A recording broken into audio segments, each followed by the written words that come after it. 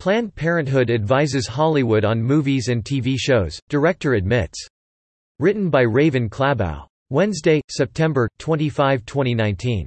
A director at Planned Parenthood claims the abortion giant has advised Hollywood on more than 150 productions since 2014, The Washington Post reported this week, underscoring once more that Hollywood is a bastion of leftism.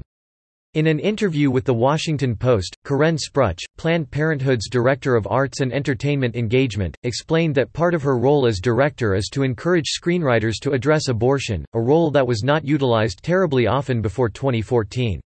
"Nobody used to call me," Spruch told WAPO. "I would be watching TV and going to the movies and figuring out who I thought might be open to including these storylines, but that changed when she assisted on the 2014 romantic comedy Obvious Child, a film focused on a 20-something comedienne who becomes unexpectedly pregnant and has an abortion without repercussion or regret. Now I have a couple of repeat clients," Spruch said. "Now people call me." Since her work on Obvious Child, Spruch estimates she has advised filmmakers on more than 150 movies and shows.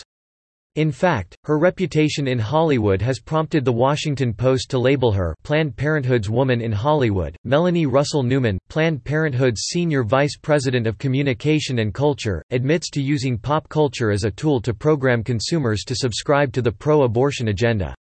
"A lot of people learn about sexual and reproductive health care through pop culture and entertainment programs," Newman said according to the story.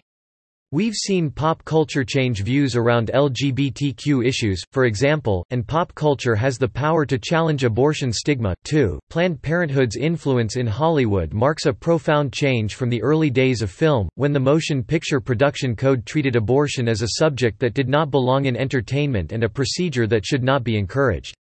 A 1956 amendment to the code determined the subject of abortion shall be discouraged, shall never be more than suggested, and when referred to shall be condemned in films. It must never be treated lightly, or made the subject of comedy. Abortion shall never be shown explicitly or by inference, and a story must not indicate that an abortion has been performed.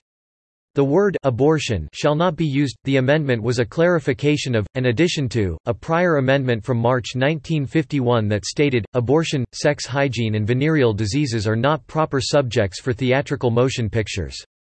Slate.com notes that the few early films that did touch on the subject of abortion typically showed abortions ending in devastation, whether physical or emotional. Most did not refer to abortions directly, adhering to euphemisms and covert implications instead. However, those rules became more relaxed in the years leading up to Roe v. Wade and even more so following the Supreme Court's 1973 ruling, marking a gradual transition during which time abortion began to be treated as commonplace and without physical or emotional consequences in both film and television productions. The Daily Beast observes, "Following the landmark decision of Roe v. Wade, it seemed like abortion was going to become a natural part of Hollywood storytelling. Films like Cabaret and The Godfather Part II featured successful abortions without shame or fuss, and even television, which at the time was a more conservative medium, made the foray into abortion with shows like Maude and All My Children leading the way. Today, it is even used as a comedic trope in some low-brow television shows and films." Meanwhile, as Planned Parenthood and its agenda are welcomed in Hollywood and enabled to permeate pop culture through media, powerful pro-life films such as Unplanned and the yet-to-be-released Roe v. Wade experience the full force of Hollywood working against them and their success. And yet, there is an upside. As noted by Susan B. Anthony lists Mallory Quigley, despite Planned Parenthood's apparent influence, pro-life sentiment is on the rise. The abortion industry's grip on Hollywood is well known, but what might be surprising is how soundly their propaganda has failed to move Americans' minds and hearts. Quigley told the Daily Caller, "Pro-life sentiment is on the rise.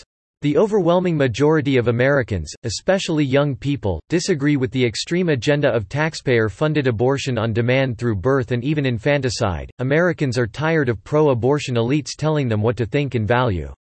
Quigley added, "Subscribe to The New American and listen to more by clicking podcast on the top right corner of our homepage.